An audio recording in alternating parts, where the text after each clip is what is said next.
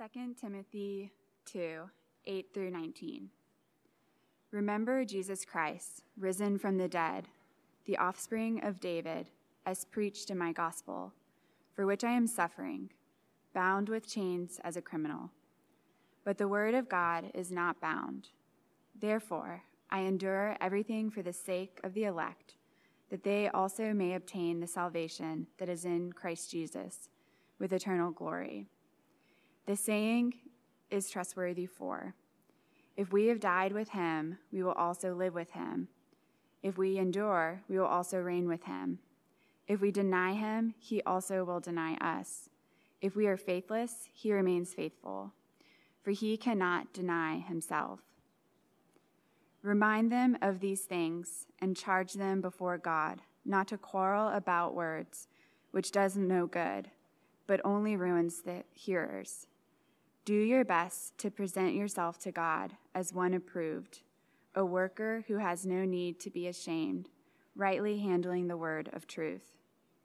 But avoid irreverent babble, for it will lead people into more and more ungodliness, and their talk will spread like gangrene. Among them are Hymenaeus and Philetus, who have swerved from the truth, saying that the resurrection has already happened. They are upsetting the faith of some. But God's firm foundation stands, bearing this seal: the Lord knows those who are his, and let everyone who names the name of the Lord depart from iniquity. The word of the Lord. Now Jesus was praying in a certain place, and when he finished, one of his disciples said to him, Lord, teach us to pray, as John taught his disciples. And he said to them, when you pray, say, Father, hallowed be your name, your kingdom come, give us each day our daily bread, and forgive us our sins. For we ourselves forgive everyone who is indebted to us, and lead us not into temptation. And he said to them, which of you has a friend will go to him at midnight and say to him, Friend, lend me 3 loaves, for a friend of mine has arrived on a journey, and I have nothing to set before him. And he will answer from within, Do not bother me. The door is now shut, and my children are with me in bed. I cannot get up and give you anything. I tell you, though, he will not get up and give him anything because he is his friend, yet because of his impudence, he will rise and give him whatever he needs. And I tell you, ask, and it will be given to you. Seek, and you will find. Knock, and it will be opened to you. For everyone who asks receives, and the one who seeks finds, and to the one who knocks it will be opened. What father among you, if his son asks for a fish, will instead of a fish give him a serpent? Or if he asks for an egg, will give him a scorpion? If you then, who are evil, know how to give good gifts to your children, how much more will the Heavenly Father give to the Holy Spirit to those who ask him? This is the gospel of the Lord.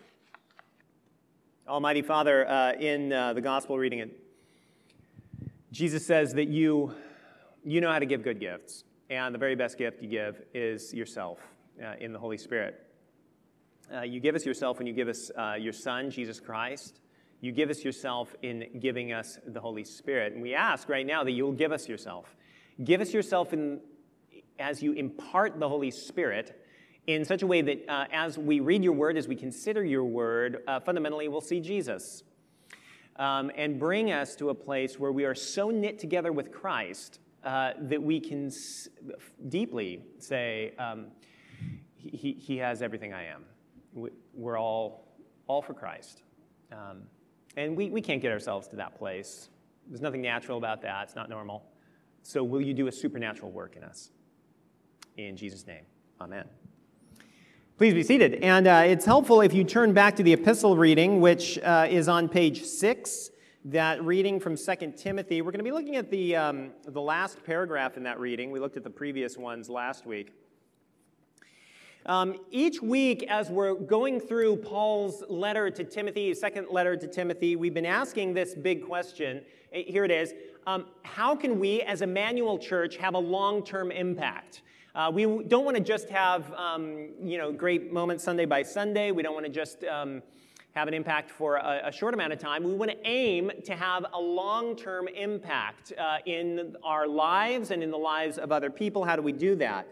Now, this week, as I was looking at the passage, I realized that there's another question that's kind of underneath the long-term impact question.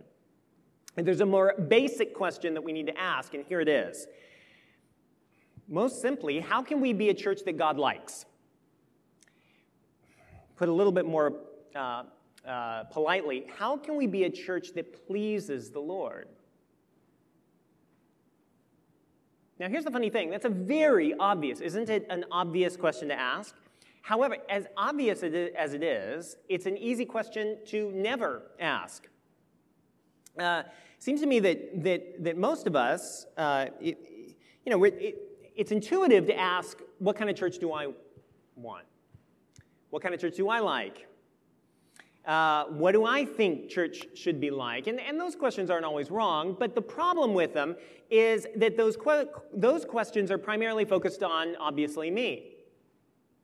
My preferences, my desires, me.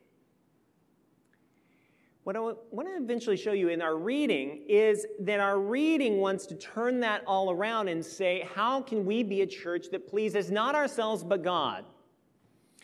And let me show you what I mean. Look at verse 15. This is the Apostle Paul writing, just to remind you, he's languishing in a Roman prison. He's waiting to be executed, so things are not going very well for him. And he's writing to Timothy, this young pastor, and Timothy's going through a difficult time as well. And Paul writes this, verse 15. He says, Timothy, do your best to present yourself to God, that's very important, as one approved, as a worker who has no need to be ashamed, rightly handling the word of truth. So he says, Timothy, lots of difficult things are happening in my life, in your life, but I want you to focus, Timothy. I want you to strive and make every effort to please God in your work. Your work, Timothy, particularly as a pastor, how you lead the church, especially how you handle the word of truth or Christian teaching. That's how you please the Lord. Now, a couple observations here. Paul is talking to Timothy. Timothy is a pastor, and he's talking to Timothy about a pastor's primary work. A pastor does a variety of things. Every now and then people say, what, in fact, do you do? And it's one day a week. It's quite a nice gig then, right? But a pastor's main work is to teach Christian truth. To teach it reliably, to teach it accurately, to teach it consistently. That's the pastor's highest priority besides prayer. And so this reading particularly applies to clergy, pastors, to home group leaders. If you're a home group leader, listen up. Sunday school teachers, wardens, our bishop.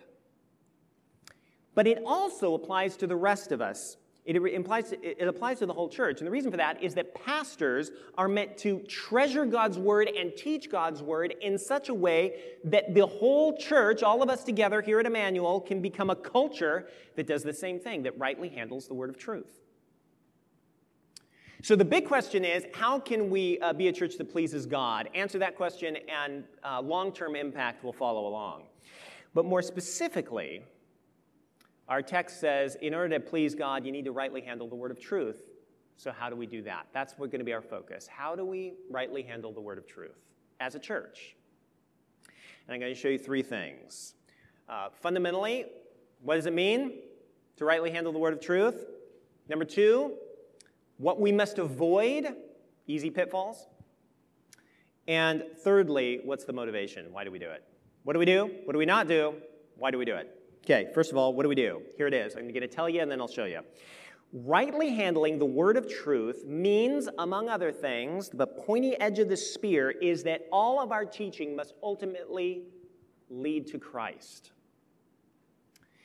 Many years ago, Amber and I moved from Southern California. We lived very close to Los Angeles, and we moved to Vancouver, British Columbia, which is, if you don't know your geography, it's on the west coast of Canada. Anyways, it's a big move, long way from LA to Vancouver. And periodically, we'd have people wanting to come and visit because Vancouver's a wonderful place to live, wonderful place to visit, and so they drive up from California and want to stop in. And so I give them driving directions, how to get from Los Angeles to Vancouver. And the nice thing is, it was pretty straightforward.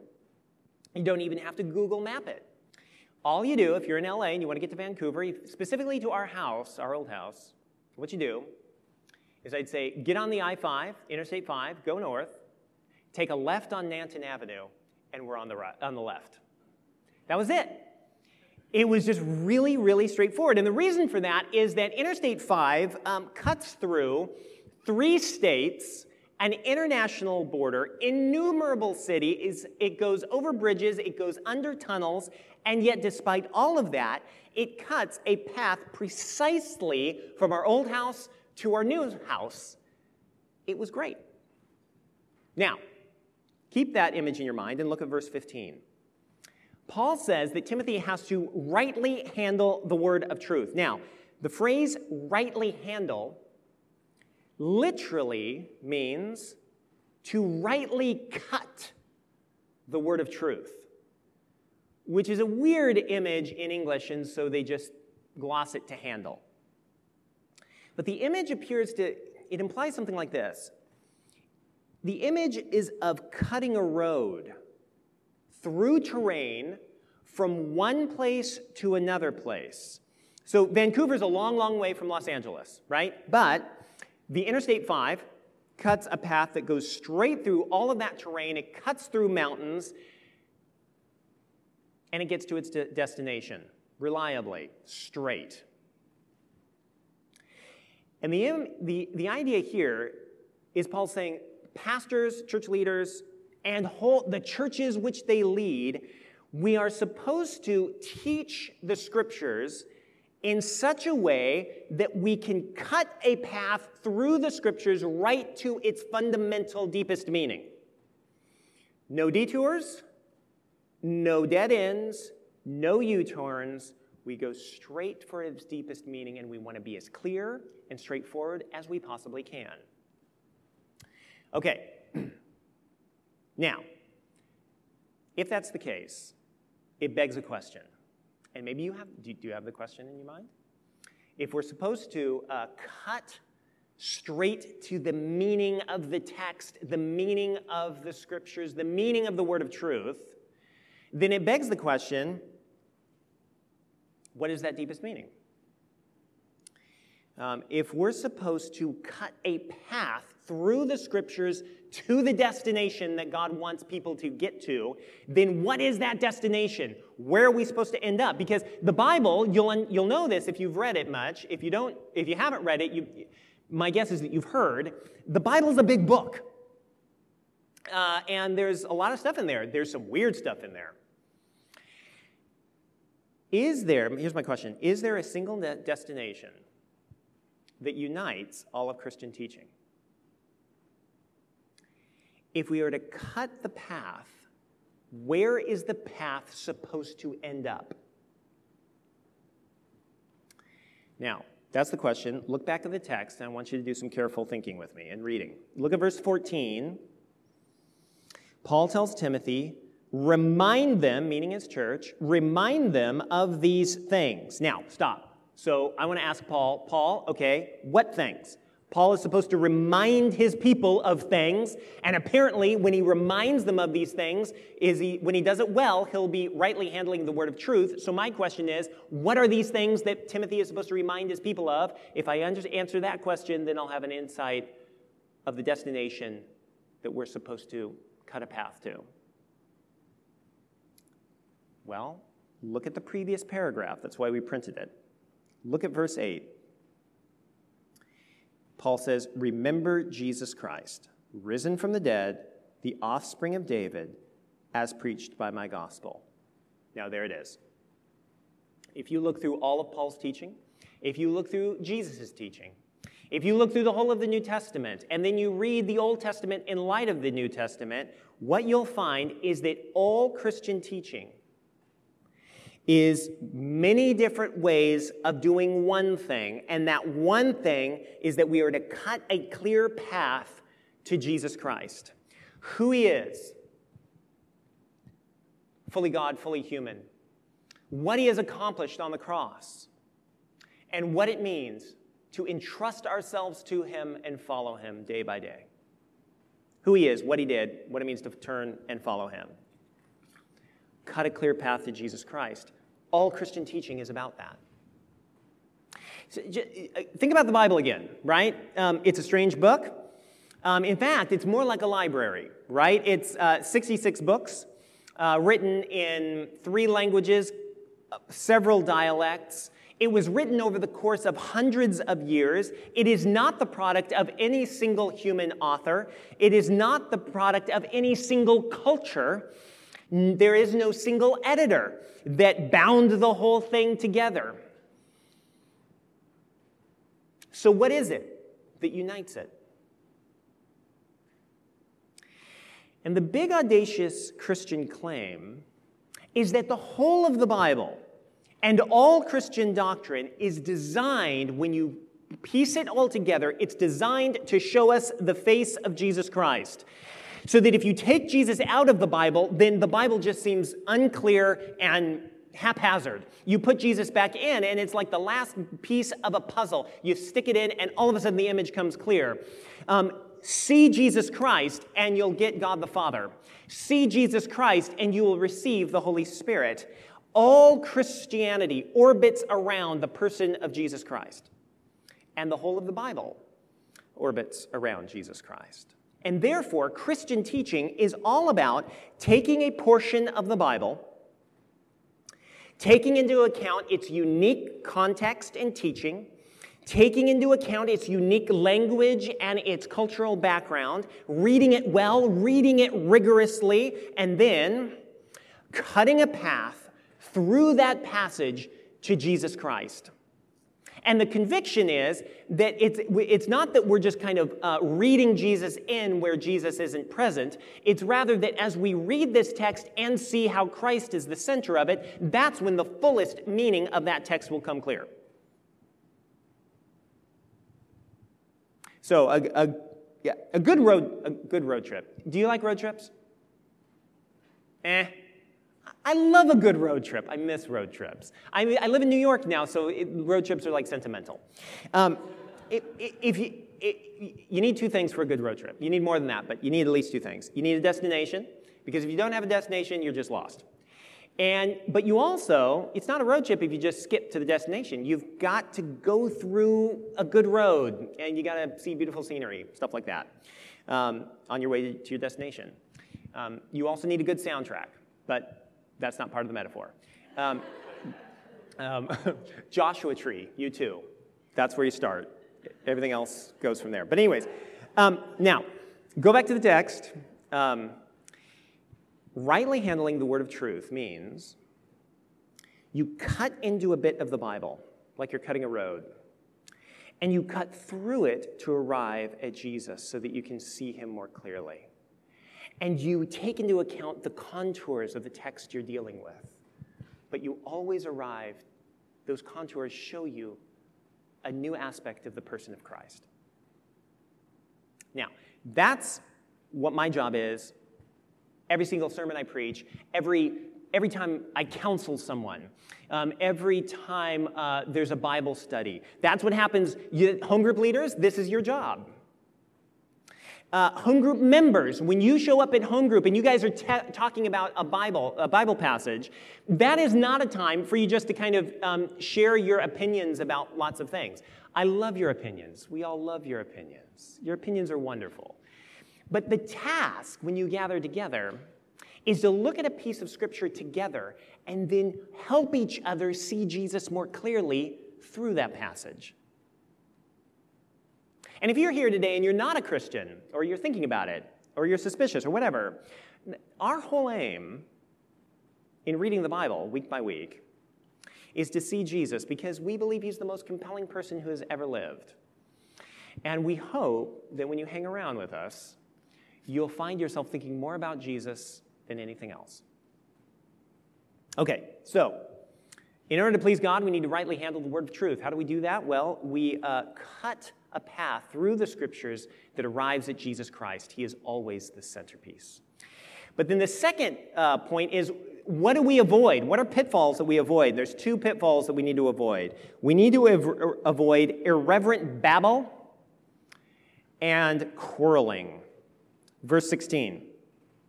But avoid irreverent babble, for it will, see? My topics, my headings are very creative, aren't they? Avoid irreverent babble, for it will lead people into more and more ungodliness, and their talk will spread like gangrene. What's that about? One of the signs that we're not rightly handling the word of truth is that what happens is a whole church, this can happen to a whole church can get fascinated by things that either distract from Jesus or distort Jesus. When that happens, it's like gangrene in a church, it'll kill it. Paul and Timothy are dealing with these two people, Hymenaeus and Philetus. We don't really know much about them.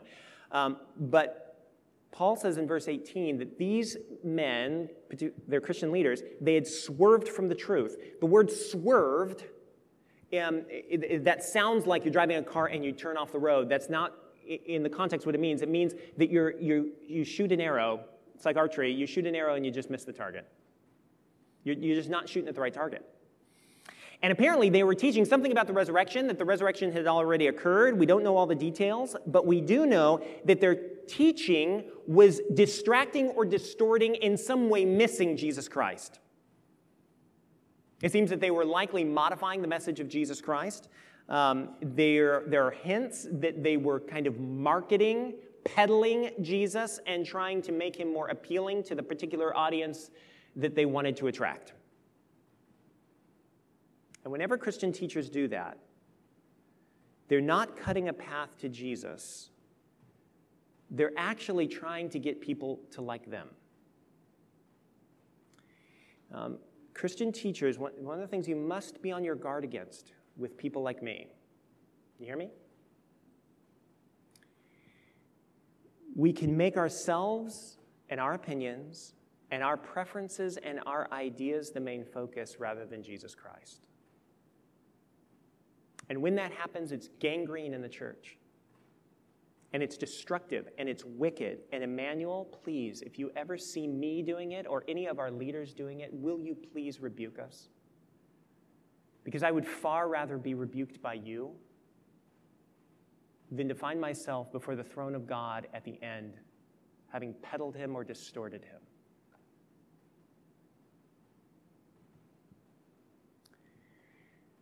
No irreverent babble. On the other hand, rightly handling God's word also means that we avoid quarreling about words. Verse 14, remind them of these things, meaning Jesus, and charge them before God not to quarrel about words, which does no good, but only ruins the hearers. Now, this is a little different danger, and it's very subtle. Paul wants the church to care a lot about truth, the truth of Jesus Christ. Right teaching, let me be clear, right teaching matters a great deal. Right doctrine is fundamental. Without it, all kinds of abuse can happen within the church. At the same time, and this is where it gets subtle, a right commitment to truth in people like us can get twisted and distorted into a sinful, quarrelsome spirit. So there can be times where we can sit here thinking that we're in the right, thinking that we are standing up for truth, that we're defending orthodoxy, that we're contending for the faith, that we're standing our ground. But in reality, deep in our hearts, very subtly, we're not actually cutting a path clearly to Jesus. We're just defending us. Again, we have become the center. We're defending our viewpoints. We're defending our rightness. We're defending our honor. We're defending our tribe. We never call it a tribe. Tribalists never call their tribe a tribe. And sometimes we can even advocate for true doctrine, but do it in a way that's cruel or angry.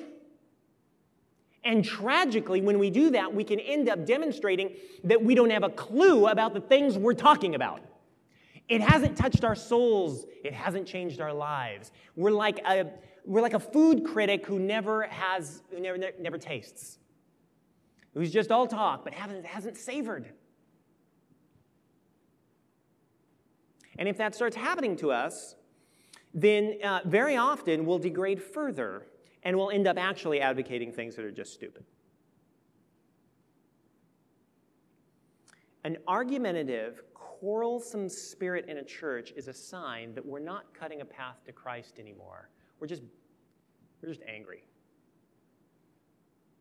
Now, Emmanuel, I want to encourage you, because I don't see a lot of this in you, in us, I hope. But be on your guard. And I emphasize this partially because I think it's a family temptation for us. We're reformational Protestants, we're Anglicans. We come from a family that cares a great deal about right doctrine. And our history includes hard-fought battles for Christian truth. We should love that heritage and give thanks for it. I hope you do. At the same time, every family has its sins.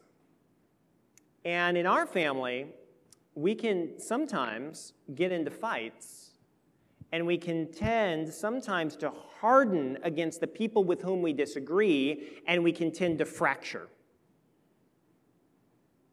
And we got to be careful about that. Now again, let me be clear. I don't want to be misunderstood. Rightly handling the word of truth requires refuting errors.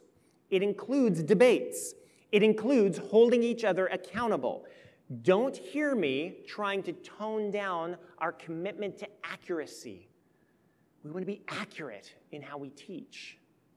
What I am saying is that the more we cut a clear path to Jesus, the more we'll become like him. Jesus debated and corrected people who were wrong all the time, and he loved them at the same time. He was motivated by love for them. He was never a tribe guy. He was never a party man. And the more we cut a path to Jesus Christ, the more we'll follow in the same path, and we'll share his tone. Next week, in the next paragraph in 2 Timothy, Paul says, Timothy, you're going to need to correct some errors. Do it gently. Because what you really want to do is not just be right. What you really want to do is get your opponent closer to Jesus. So, we don't quarrel about stupid things. We cut a clear path to Jesus Christ, and we do it with gentleness and kindness and love. In part because of verse 19, let everyone who names the name of the Lord depart from iniquity. If we are holding unholy anger in our hearts, then it means we need to bow before Jesus Christ again at his cross. Okay, what do? Rightly handle the word of truth. We cut a clear path to Jesus. What do we avoid? Silly stuff, babble, and quarreling. And last point, why do we do it? To please the Lord. Verse 15. Timothy is supposed to present himself to God as one approved.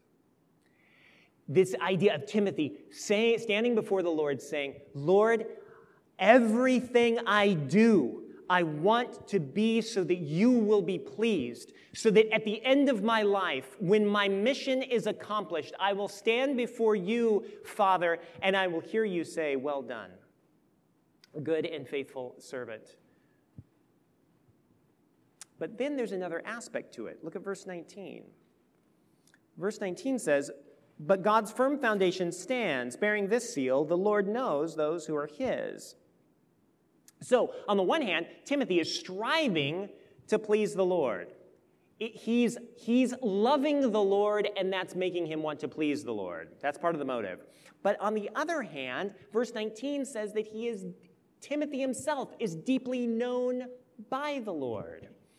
And the implication in verse 19 is that the whole church would just fall apart in false teaching, except for the fact that the Lord knows his people. And it's not just that the Lord knows the ones that are really his and the ones that aren't his. It includes that, but it also is a relational thing. The Lord knows his people in the sense of he loves them. He knows who they are. He knows them as friends or as children. It's a relational kind of knowing. He loves his people with an intimacy and a care that imparts a deep security to us. So on the one hand, the Lord is loving Timothy and pouring out his fatherly affection upon him. On the other hand, Timothy is returning that love to God.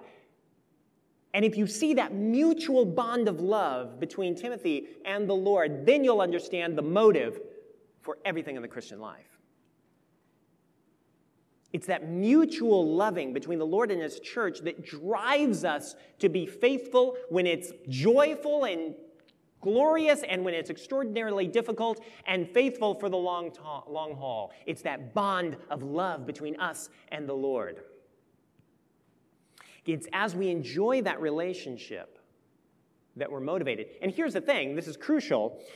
It's not that the Lord loves us because we performed so well. The only way we can enjoy that mutual bond of affection with God is because Jesus secured our adoption and our forgiveness and that relationship when he died upon the cross. Remember, friends, Timothy can never be a perfect workman. He can never be totally unashamed. Timothy sinned all the time. And you can't be an approved workman perfect either. And I can't, and Emmanuel can never please God by our own works. There was only ever one workman who perfectly lived for God, lived to please God. And that's, Jesus Christ. Everything he did to honor the Lord. And over the course of his life, and fundamentally at the cross of Jesus Christ, there was Jesus presenting himself as a perfectly approved workman, rightly handling the word of truth because he was the word of truth. And when he died and when he rose again, he took all of our failure, all of our shame, all of our not being approved workmen, all the ways that we've made Christianity about ourselves and not about Jesus. He took all of that upon himself, and he suffered the penalty of all of those things. And instead, he gives us his righteousness, his approvedness, if I could say it that way. He gives it to us free of charge.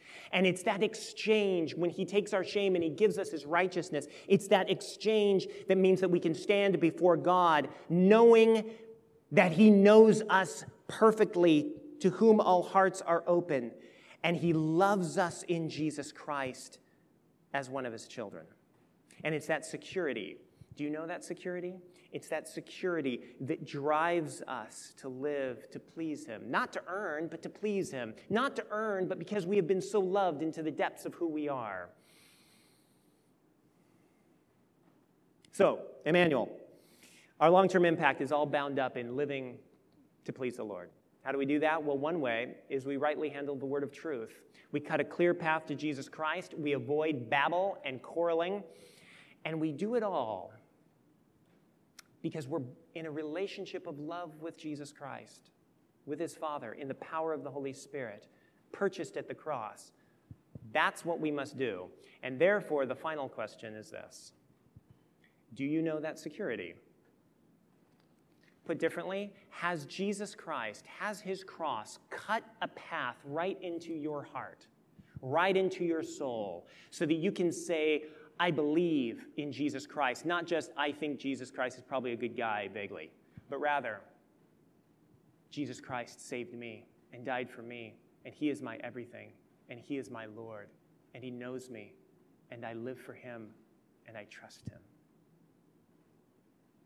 That's how we please the Lord. Amen. Hello, everyone. My name is Jim Saladin. I'm the rector here at Emmanuel Anglican Church. Our church exists to see and describe and reflect the beauty of Jesus Christ for the flourishing of our city. And I hope this podcast encouraged you in that way towards Christ. If you're here in New York City, we'd love to see you. Please join us on Sundays at 11 a.m. Generosity drives everything we do at Emmanuel. And if you'd like to contribute, please visit www.emmanuelanglicannyc.com/give.